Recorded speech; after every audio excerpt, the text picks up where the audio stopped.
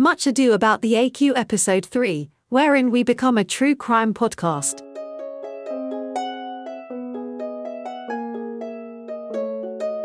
Hello, welcome to Episode 3, which I am tentatively entitling Out of Our Deptford. We're going to be talking about Marlowe today, so always an exciting one. This is Much Ado About the AQ, your local friendly authorship question podcast, which is open to everyone. We start with some apologies and addendi from the previous episode. Dr. Taylor missed something he was devastated about immediately after recording the last one, and we are far too lazy to go back and edit it, so it's being added onto this one. Yes, sorry about this. Also, we'd hit the 30-minute mark, and it just seemed that it was just too much for one instalment. But just to kind of your minds. Yeah, exactly. Get ready to pop your monocles again. Consider this a tie into the last thing. It dovetails nicely. Some bonus kind of information about the first folio shenanigans. If you remember last episode, we were talking about dodgy doublets and Apollo symbolism, bizarre poetic, dedications and cryptic messages and so forth. There's something actually really factually important about the first folio, however, that I failed to mention. And it is simply as follows. The first folio, 1623, is dedicated to two chaps, and they were William Herbert, 3rd Earl of Pembroke, and Philip Herbert, 4th Earl of Pembroke and 1st Earl of Montgomery. And I mention these guys obviously because they were the dedicatees of the first folio, but also because William Herbert was meant to marry Bridget de Vere in 1597, and Philip Herbert did marry Lady Susan de Vere. And in addition to that, if you look at Venus and Adonis and the Rape of Lucrece, you'll see that they were dedicated to another Earl, Henry Wriothesley, 3rd Earl of Southampton, and he also was meant to marry Elizabeth de Vere, the daughter of Oxford and Anne Cecil, and that marriage fell through in 1594. They were all kind of dynastic arranged marriages. But I'd just like to point out the fact that the first folio of Shakespeare, plus the poems Venus and Adonis and the Rape of Lucrece, were all dedicated to earls, therefore members of the aristocracy, all known to the Earl of Oxford, and all who either were intended to marry a De Vere girl or who actually did marry into the De Vere clan. I'll leave that one there. Interesting. So now the introductions. My name's Joe Payne. I am expert to layman and layman to experts on the AQ. I am an English teacher and I am, if nothing else, your host. And I'm joined as ever by Dr. Taylor. Hello, greetings. Thanks for having me back. You're the co-host. It would be weird if I didn't. I'd be sitting there talking to myself. Well, I'd just like to thank you because I was brought up proper, you know. I should behave myself in public. Shall we discuss what we're reading before we jump into the Marlowe? What have you been reading this week? Well, I thought it would be pertinent to mention two titles this week, given that the theme is the Marlovian theme. One is the classic, The Murder of the Man Who Was Shakespeare by Calvin Hoffman. This is the book, if you like, that either kick-started or started the Marlowe theory for the authorship question. And then the chap I mentioned in the last podcast, Dr. Peter Hodges, who's essentially been kind of dubbed by somebody on a website somewhere anyway, like the latest Calvin Hoffman. He's kind of like a reincarnation of Hoffman, if you like. His excellent book, Marlowe's Complaint. I won't go into what it's about, but it's a fantastic addition to Hoffman. Again, it's text-based with lots of biographical detail included, and it makes a very strong case for Marlowe as Shakespeare. Hey, fantastic. I've been going back to almost the beginnings of the AQ and reading J. Thomas Looney's Shakespeare Identified. It's a fantastic tome, very well researched, but he was always kind of cursed in the beginning with a name like Looney. And it's well worth a read because of the fantastic, almost Victorian-style prose that goes on these wonderful tangents and never quite manages to stay focused for very long. But it's very much worth a read. It's got some fascinating stuff in there. And started the whole thing, so an excellent text. Okay, so today, Christopher Marlowe, local boy. We're here in Canterbury at the moment. He was born only a couple of miles from where we're sitting, and is one of the key figures in the authorship question controversy. Yes, he is. He was born in 1564 on the 26th of February here in Canterbury, so that's the same year that Shakespeare was born in Stratford. He was born into a very kind of poor family. His father John was a cobbler, or he repaired shoes. So that's similar to the, Shakespeare's father as a Glover meme that Stratfordians like to push, the idea of rags to riches and so on. Marlowe's mum, Catherine, just kind of a generic Canterbury housewife, if there is such a thing. If you want an indie band, if you want an indie band title, call yourself a generic Canterbury housewife. I'm taking that. That's now my band. You'll get 3 bookings in Ramsgate with that. And what we know of Marlowe is that he was a precocious talent, a very, very clever boy indeed. So before he was 15, he won a scholarship to the King's School here in Canterbury, which I think is the oldest school in England. One of the oldest. Still going. Still there. King's. There is a Marlowe house at the school. They obviously celebrate their link to one of their famous alumni. Marlowe's scholarship to the school originated with the Archbishop of Canterbury, Dr. Matthew Parker, who provided money to teach boys with minds apt for learning and with an eye to a career in the church. And apparently this is the guy who took such a close interest in his wards as he promoted them into the priesthood that he and the sobriquet Nosy Parker, that's Dr. Matthew Parker. Marlowe enrolls at King's 14th of January 1579, and he goes from there up to Corpus Christi, Cambridge, and was writing plays at the university that were later staged in London, earning him, a great deal of fame, much before the Shakespeare name was being used, from about the late 1580s, 1593 onwards. So Marlowe went from rags to riches. He went from humble beginnings to the stage and became a household name. Yeah, I mean, you can still see his plays being performed today. Dr. Faustus is a perennial favourite, Tamburlaine, among others, and he's a hugely successful man. But he wasn't just a playwright, was he? There was more to him than that. Yeah, so when I'm teaching students on the AQ module here at this school, I often tell them about Marlowe's interesting kind of experience at Cambridge by asking them how likely would it be if you went to a freshers' fair at university that the British spy service, aka MI5, would be recruiting. And they look at me and say, well, that's completely preposterous. But when I enrolled at Leeds, my alma mater, 30 years ago, MI5 were there. They were recruiting. So what we think was going on with Marlowe is, by the time he gets to Corpus Christi, to read Divinity, I think. Yes.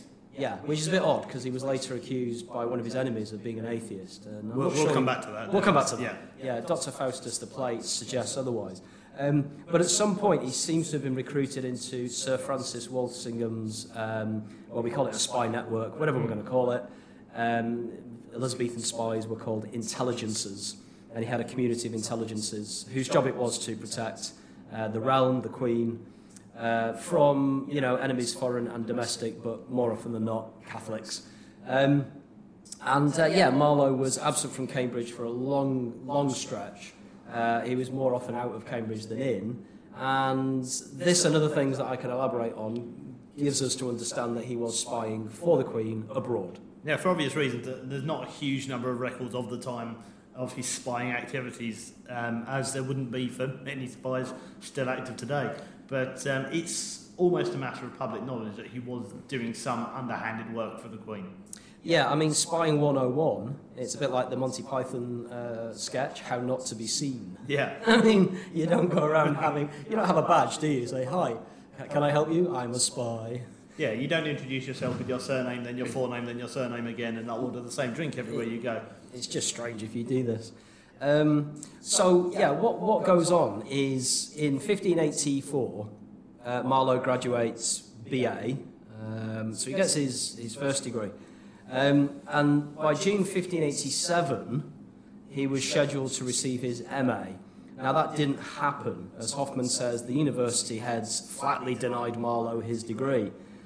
So the question at that moment and since has been, well, why didn't he get this MA if he'd technically earned it? And it's because he'd taken unauthorised leave from Cambridge.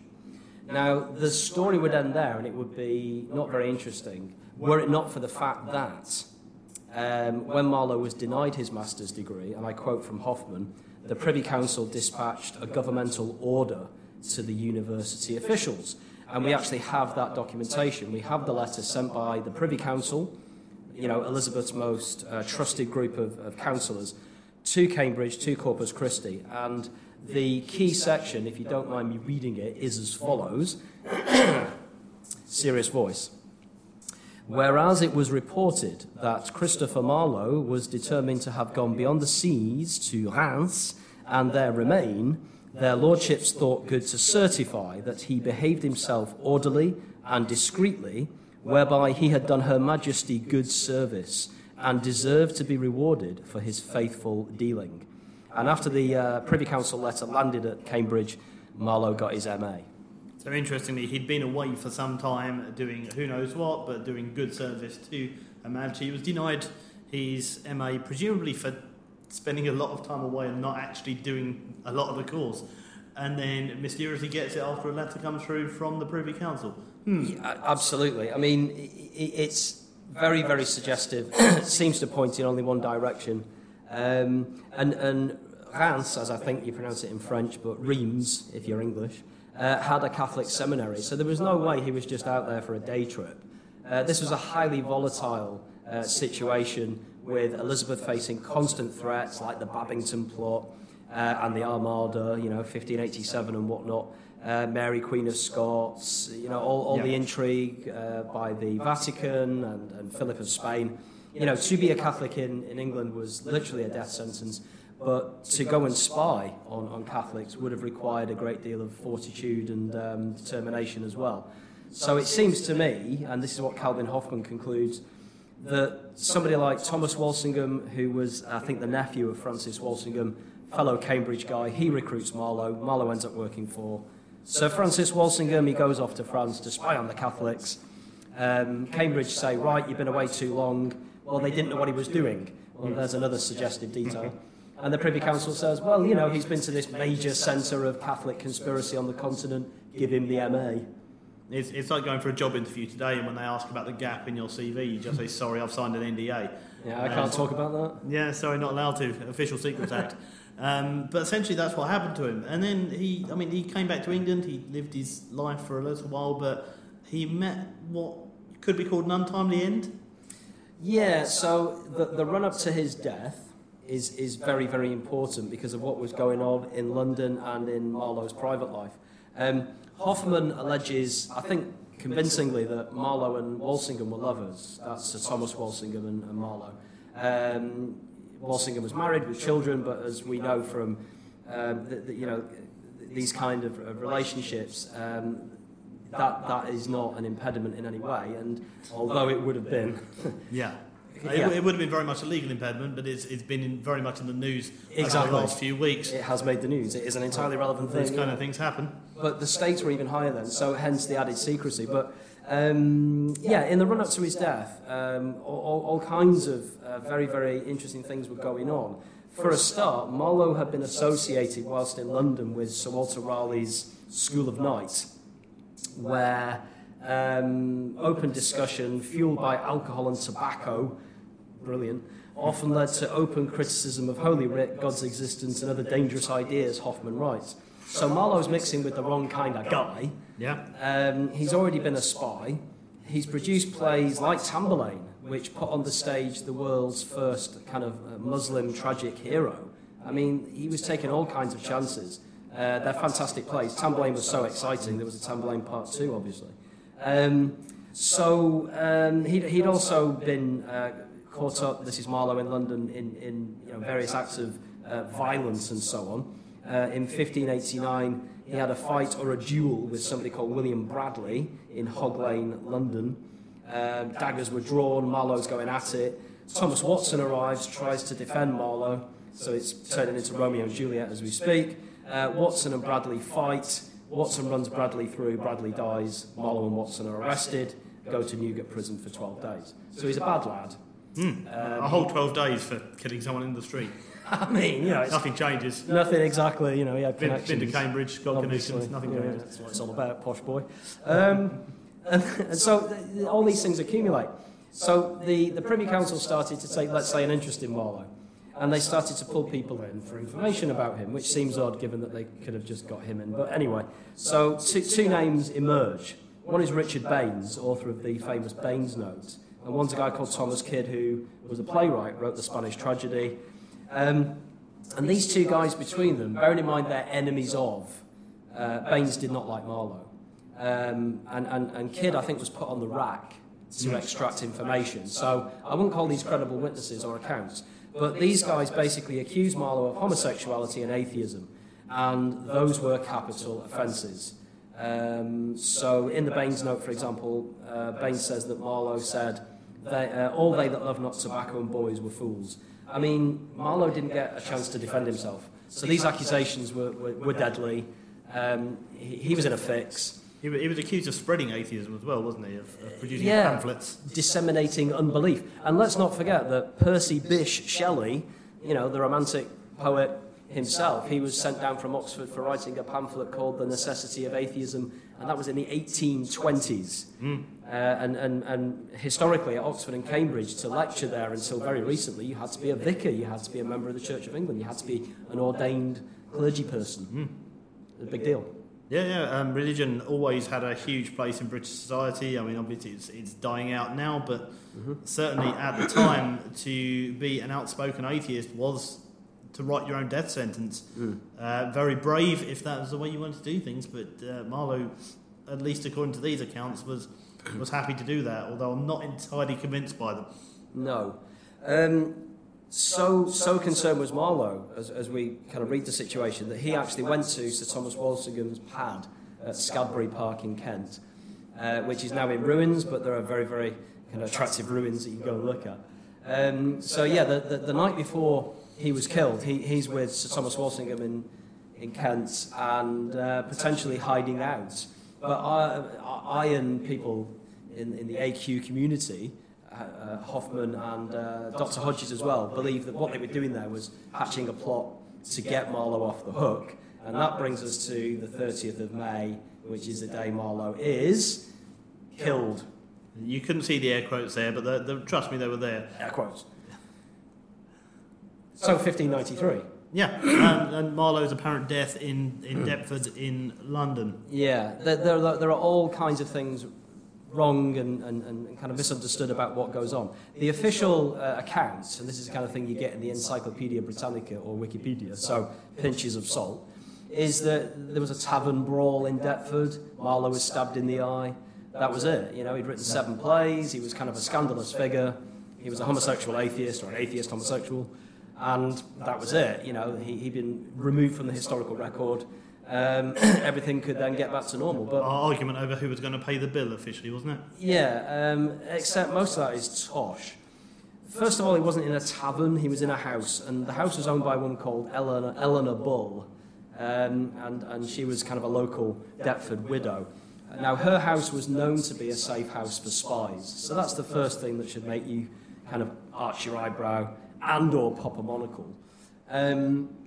Moreover, she was related to one of Queen Elizabeth's ladies in waiting. Now, this will become pertinent because the Queen is indirectly involved in Marlowe's assassination, as I will reveal in what follows. But basically, the claim that he was in a tavern brawl is like a confection of history and whatnot since. Thomas Beard in 1597, in his Theatre of God's Judgments, kind of light-hearted title, he alleged that Marlowe got into a fight in London streets, during which he stabbed his own dagger into his head. So, 16th century, non-eyewitnesses, but accounts are saying there's no bar room, there's no tavern brawl, and there's no deaths at the hand of another man. There were other contemporary reports that said Marlowe had died of the plague. Francis Mears in Witt's Treasury, 1598, has Marlowe killed by a jealous gay lover, stabbed to death by a certain bawdy serving man, a rival in his lewd love.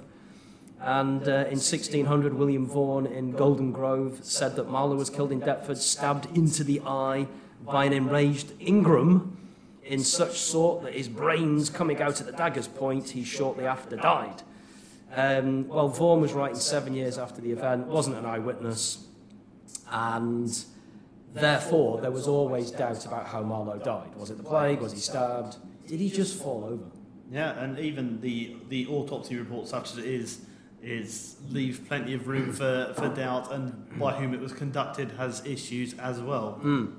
So it's not until 1925 that a guy called Leslie Hodson discovers the original coroner's inquest report into Marlowe's death. Okay, so we have to wait until the early 20th century to get any concrete evidence that would be acceptable in, I don't know, a court of law about Marlowe's death. And this coroner's inquest report places Marlowe in the house of a certain Eleanor Bull with 3 guys, Ingram Fraser, Nicholas Skiers and Robert Poley. And according to this coroner's report, Fraser gave Marlowe a mortal wound over his right eye of the depth of 2 inches and the width of 1 inch. And there has been speculation that wouldn't actually kill you. Now, I don't know, I haven't been stabbed in the eye recently, but I don't know. So my experience of being stabbed in the eye is fairly limited, admittedly, but to be stabbed above the eye, and these sorts of reports were fairly specific, to be honest. They would have specified a difference between being stabbed above and in the eye. A penetration of the eye socket was different from being stabbed above the eye. It's hugely unlikely that a dagger being thrust, especially from close range, would be able to penetrate the skull in any meaningful way. So it would bleed a lot, and certainly leave a mark, but there's no way that you could penetrate and reach someone's brain with a dagger from that kind of range.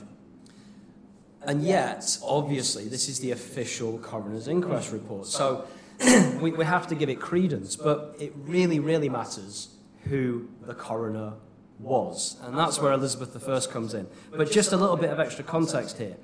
Bearing in mind, Fraser has killed Marlowe.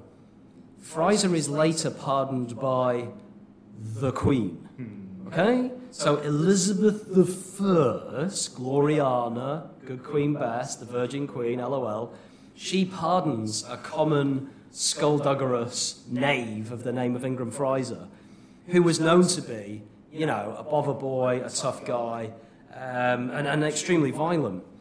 So what the hell was going on with Skiers, Poley and Fraser? Who were these guys? And why is the guy who's alleged to have killed Marlowe not just let off the hook by some local magistrate, but pardoned by the Queen, who previously has interceded on Marlowe's behalf, let's not forget? Well, they all work for Thomas Walsingham. Okay, so please just chew that over and think carefully. Skiers, Poley and Fraser all work for Sir Thomas Walsingham, Marlowe's lover, definitely friend, whose uncle ran the spy network that Marlowe worked for. So it makes you wonder, doesn't it, if what was going on in Deptford wasn't less an assassination and more what we'd now call a witness relocation program beginning. And I genuinely think that is what happened. Marlowe's burial is subject to a couple of questions as well, isn't it? The grave is unmarked. If you go to Deptford to this day, there is a plaque, there is a kind of a monument, I think erected by the Marlowe Society of Glorious Heritage and whatnot, but there is no known grave. Also, no one saw the body prior to burial, and the only person present, if I'm right, and obviously Dr. Hodges will probably be leaping in on the chat and tell me I'm wrong, but I'm fairly certain that when Marlowe's when his body was committed to the grave, the only people there were the priest and Sir Thomas Walsingham, but Walsingham was there. And I think he was there to make sure a body was buried. But the really important thing is to do with this coroner. Okay? So, if you were guilty of a crime and you committed that crime within 12 miles of the royal court, then you were technically within what they call the royal verge, V-E-R-G-E. Okay? So, Queen Elizabeth was in either Kew or Greenwich when Marlowe was killed, and that meant therefore that Deptford was within the royal verge. So what that actually meant is that the person who conducted the inquest into Marlowe's death was the Queen's own coroner. The Queen, who previously has kind of made sure Marlowe gets his MA, who would later pardon Fraser. So everything here reeks of witness relocation, a kind of a pseudo-assassination, and then Hoffman, to link this to the AQ, basically says, as a result of all these shenanigans with unmarked graves and, dodgy coroners, Marlowe survives Deptford, gets on a boat at Dover, and goes to Italy to write the plays. That's a very contentious second point, Yeah. but there is some evidence for that. But we'll bring it back to being an AQ podcast rather than a did Marlowe die where he's supposed to have done real crime podcast right now, in fact. So, the suggestion is that Marlowe fled Britain under a cloud of homosexual atheism, fled to Italy, and there were only a few city-states in Italy that kind of would have accepted him at the time, almost definitely. Yeah, now I'd hate to give a shameless plug for things what I write and put on Amazon, but if you do go to Amazon Books and type in the name Kit Marley, I have produced some publications there, pretending to be a dead Canterbury playwright. That's just my Tuesday night. One of my books is called 1593, and randomly, and it's a crown of sonnets. There are 29 sonnets, one for every year of Marlowe's alleged life, and they all link. So the last line of sonnet 1 is the first line of sonnet 2, and so forth. And it tells a story, and it's very cheap, and you should buy and review it. But I thought, I need to get Marlowe to Italy. Where shall I put him? And I just thought, Ravenna. Yeah, sounds nice. Did I? I think that's right. Yeah, I'm hoping I've got that right. You wrote it, I don't know. Exactly. I mean, how embarrassing. I've gone and forgotten. I think it was Ravenna, yeah. Sounds about right. Anyway, well, at the time, apparently, this was a part of Italy that was free from papal control. In other words, it was relatively free from papal control because Italy wasn't unified and so on. So it was a kind of a city-state where if you were, let's say, a foreign person, if you were Protestant, you could just about get under the radar and survive. So this was certainly my theory, and I was basing it on Hoffman's own theory, which is that Marlowe survives Deptford, leaves England at Dover, and makes it to Italy. And this would certainly link with what Hoffman calls Shakespeare's startling knowledge of Italy's geography. Remember, we've got no evidence whatsoever that Shakespeare of Stratford left the country. But whoever wrote the works of Shakespeare had a thoroughgoing, intimate knowledge of Italy. Just really random things, such as in Romeo and Juliet, we're told that sycamores grow on the west side of the city. People assumed this was some kind of bizarre kind of local, invented detail, but it turns out that to this day, if you go to Verona, sycamores do grow on the west side of the city, so whoever wrote the play had been there. It strikes me, though, this is the very almost Stratfordian way of saying we know a fact that the Shakespeare author knew a lot about Italy, therefore Marlowe must have gone to Italy, rather than saying Marlowe was in Italy, and this fits the fact we know about Shakespeare. Yes, I mean, we cannot prove that Marlowe went to Italy, of course. We can merely point to the fact that he had a very dodgy death. What would be interesting is if there were to be some kind of handwritten or eyewitness accounts in Italy from the 1590s that talks about some kind of local English gentleman called, Signor Marlowe, who may or may not have been sending things back to England. But there is some evidence that was going on. And this is to do with, this is something Hoffman picks up in his book, The Murder of the Man Who Was Shakespeare, and it relates to Thomas Walsingham's last will and testament. So imagine, if you will, just for the sake of argument, Marlowe makes it to Italy. He then goes on to, by the way, in 1593 when he dies, that's the first year Shakespeare's name appears in print on Venus and Adonis, 1593. Interesting dovetailing. So let's say he's out there writing, Titus Andronicus, Two Gentlemen of Verona, Merchant of Venice, Romeo and Juliet, all the Italian plays. How does he get them back to England? Well, what Hoffman discovered is that when Thomas Walsingham left his last will and testament, this was the 11th of August 1630, there is a curious mention in the will and a sum of money left. And the reference is this: to Thomas Smith, scrivener, 40 shillings for a ring. Now, 40 shillings is a lot of money for a man like a scrivener, who's basically a human photocopier. He's a factotum. He copies documents out. He's paid to kind of write and produce documents for his employer. But as Hoffman notes, it was unusual for an aristocrat to mention a tradesman in his will. And a will is a very private thing. So I think Walsingham would have known that this theoretically wouldn't leak out.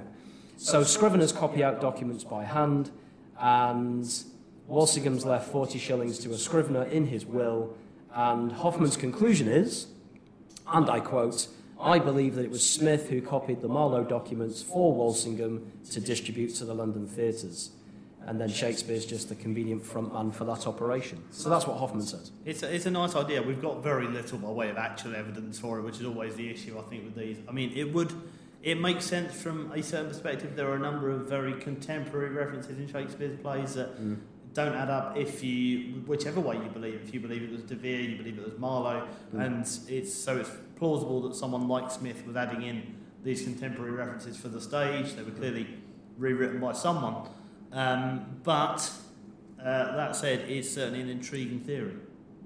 Yeah, and then we're not going to do De Vere in any detail today, obviously, but there's great evidence pointing towards De Vere and his familiarity with Italy. He was known as the Italian Earl. He spent about 18 months touring Italy and the continent, and we can attest that. It's kind of on the historical record. We know where he was. He was sending letters home to England. So we don't know Marlowe was in Italy, and that's a relative weakness of the pro-Marlovian argument, but it's just interesting to think about. The man was a spy, and I think that has to be borne in mind before you think about the AQ as it relates to Marlowe. His lifestyle was determined by the fact that he had to be a very secretive person. I mean, remember, the group theory does allow for Marlowe and De Vere to have worked together in some way, or Marlowe et al. Yeah, the group theory hinges on the Earl of Oxford's scriptorium in London. So you've got Oxford as kind of the head of the operation, and various other people feeding into the plays or the production of the plays that would bear the name Shakespeare. Alexander Waugh posits that Marlowe probably worked for Oxford at the scriptorium, and that would kind of explain those Stratfordian scholars, by the way, who notice that late Marlowe sounds like early Shakespeare. For Hoffman, of course, it was Marlowe all the time. He simply went back and plagiarised his previous work. But yeah, the group theory would allow for Marlowe to be involved, if not the actual sole guy. Yeah, and it certainly explains those discrepancies in his knowledge of Italy, because he had someone who had been there who was overseeing him the entire time. Absolutely. I mean, if Marlowe had been in Italy, and we know De Vere had been, then it was very easily, obviously, to bring those two kind of minds together to kind of create local references that would be meaningful and add spice to the plays. The group theory is certainly something we'll come back to, and we'll do an entire episode on the group theory and where its strengths and weaknesses lie. But it's a fascinating one. And Marlowe, I'm not a Marlovian, I'm an Oxfordian, but despite that, I'm itching to prove either way whichever happened, what happened to Marlowe, because that's a murder mystery in and of itself. My own research recently has been trying to find a potential link between Italy at the time and London, looking in shipping records and things. Nothing yet, but I'm still looking, so if you want to help, please do. Or donate or crowdfunders, because we will go to Italy and we will do the research for you, so you don't have to. If you want to pay for us to go to Italy for a few weeks in the summer, we'll certainly accept any donations of that kind. Absolutely. Just get in touch. Yeah, we'll solve the problem while we're out there. I shouldn't think that's a problem. Looking ahead, Professor Chris Carr, one of my friends through the Marlowe Society, he's, I think, currently writing a book on Marlowe, so there could be more detail about all of these kind of Italian connections, as it were, in the post, and I look forward to speaking to Professor Carr in person, because he did say he'd be willing to join us on the podcast, so that could be quite interesting. We've had a number of people volunteering to join us. Unfortunately, so far, everyone who's volunteered to join us is an anti-Stratfordian, and it would be great to hear from some Stratfordians. So come and debate us, cowards. I'm calling you out right now. Come and speak to us. please don't come on and I jokingly call you cowards. I don't mean it. He's walking it back. He's walking it back. Yeah, I'm immediately dialing it back so that I don't get cancelled by a Stratfordians, as if doing this podcast in the first place wouldn't get me cancelled. You'll never work in Canterbury again. Too late. You're stuck with me now. But no, please do come on. But if you do want to come on and you do want to talk to us, come with an open mind. Don't just come to tell us we're wrong, or that we're conspiracy theorists, or that we're mad, or that we're ignoring the evidence. We've talked about the evidence. We're continuing to talk about the evidence. That's all of this podcast. If there is speculation, we'll call it out. We've already said that we're not convinced by the Marlowe theory. We've talked about some of the holes in the De Vere theory. It's not this isn't a exact science, but studying history is all about questioning and finding the truth from what we do know. So rather than just accepting the established dogma, come and talk to us about it and see if we can turn you around. Yeah, I remember in Elizabeth Winkler's book, she found it very difficult to get interviews with Professor Wells, Professor Shapiro, and others. That could just be they had a very full timetable, but I do think there's a reticence to debate and to have dialogue between our two communities. It's very rare. And what would be nice would be just a nice open conversation about facts and things and speculation without it being, daggers drawn. And I think that's probably the future of the AQ. It could move out, spill out from academia, where it's a very hostile, toxic environment sometimes, and become something that you talk about down the pub. Yeah. I mean, I think it's genuinely a pub conversation. This. It definitely is. It's full of conspiracies and fascinating things and interesting stuff. Exactly the kind of thing you talk about down the pub. And our only rule that we'll have for any guest we have on is that there are no ad hominem attacks. We will not attack the person. You play the ball, not the man, to use a football metaphor. Absolutely right. We will never, ever brook anything of that kind. And if you do come on and try to do that, then we will politely ask you to leave before I just cut off the Zoom call, and then you don't have a choice. So... yeah, there is. We will talk with anyone about anything to do with the AQ, but we are talking about the AQ and not about ourselves, our own academic qualifications or lack thereof, or our own beliefs or anything along those lines. Okay, so if you do want to get in touch, please do. I'm on Twitter @GodOfChicken. Some of you have found me on there already. Don't ask about the username; it's been with me since I was 12, but it's just a thing now. Please do email us, muchadooabouttheaq@gmail.com. The email address and my Twitter handle are both in the description for the podcast. Please do leave us reviews on iTunes, Spotify, or wherever you happen to be listening. And please do spread the word. We'd love to get more people into the discussion, into the debate. We want to...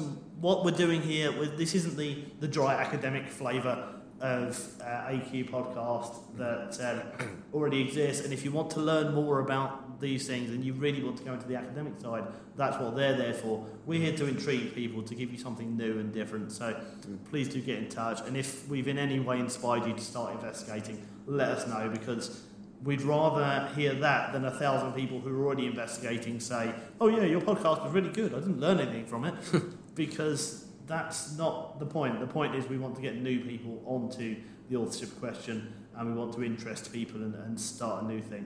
And with my teacher's hat on, younger people. Yeah, definitely. Because they're genuinely keen on this. And so we'll keep feeding in book recommendations and whatnot, but if you're kind of under 30, tuning into this and you think, hang on a minute, my English teacher's been lying to me for the last 5 years. Yes, they have. Yeah. And you should get into the AQ and do some research of your own, reclaim it from the dons of academia. And if you challenge your English teacher and they give you a detention or whatever, let us know. We'd love to hear more stories like that, because that's exactly the kind of thing we're fighting against, is these people who will just shut you down without any concept of debate. We're not, well, I'm not at least, an escape the matrix conspiracy theorist lunatic. I can't speak for Christian over there, but I certainly will only investigate something like this if I think it has academic merit, and the AQ certainly does. So I concur heartily. Yes, with that all said, have a fantastic rest of your day. Please do tune in next time, leave us a review, etc. Anon and farewell. Fare thee well.